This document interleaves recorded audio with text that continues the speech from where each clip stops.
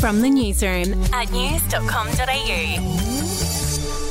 Hi there, I'm Andrew Bucklow. And I'm Bronte Coy. And this is the latest from the newsroom. It's Wednesday, the 18th of January. We'll start with some good news for Queenslanders. The state's fourth COVID wave is officially over, with the state now moving back to a green alert setting. Here's Acting Premier Stephen Miles. Active cases have now dropped 40%, nearly 40% over the 12 days from the 4th to the 16th of January, returning us to the levels before this wave in early November. In other news, climate activist Greta Thunberg was briefly detained by police in Germany.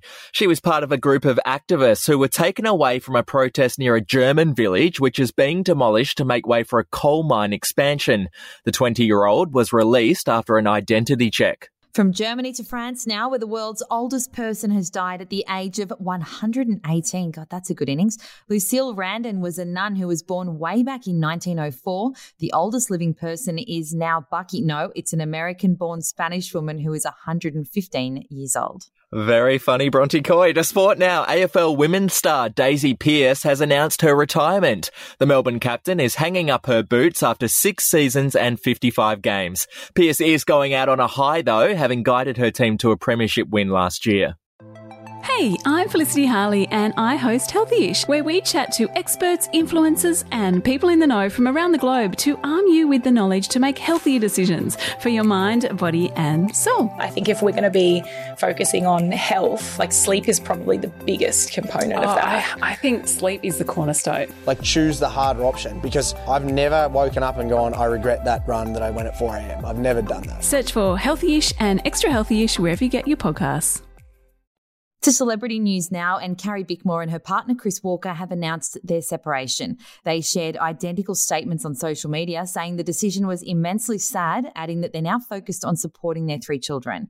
The pair met on the set of the project back in 2012, 2 years after Bickmore lost her first husband to brain cancer. It's quite sad, isn't it? And finally, it's been revealed that Brad Pitt and Angelina Jolie's 19-year-old son, Pax, is a professional artist. He's been secretly working under the pseudonym Mbeto. Now, Pax's art pieces use a digital and mixed media process, whatever that means, and he's reportedly gearing up for a show at a gallery in Israel. That's the latest from the newsroom. We'll be back with another update soon. Follow or subscribe to From the Newsroom wherever you get your podcasts.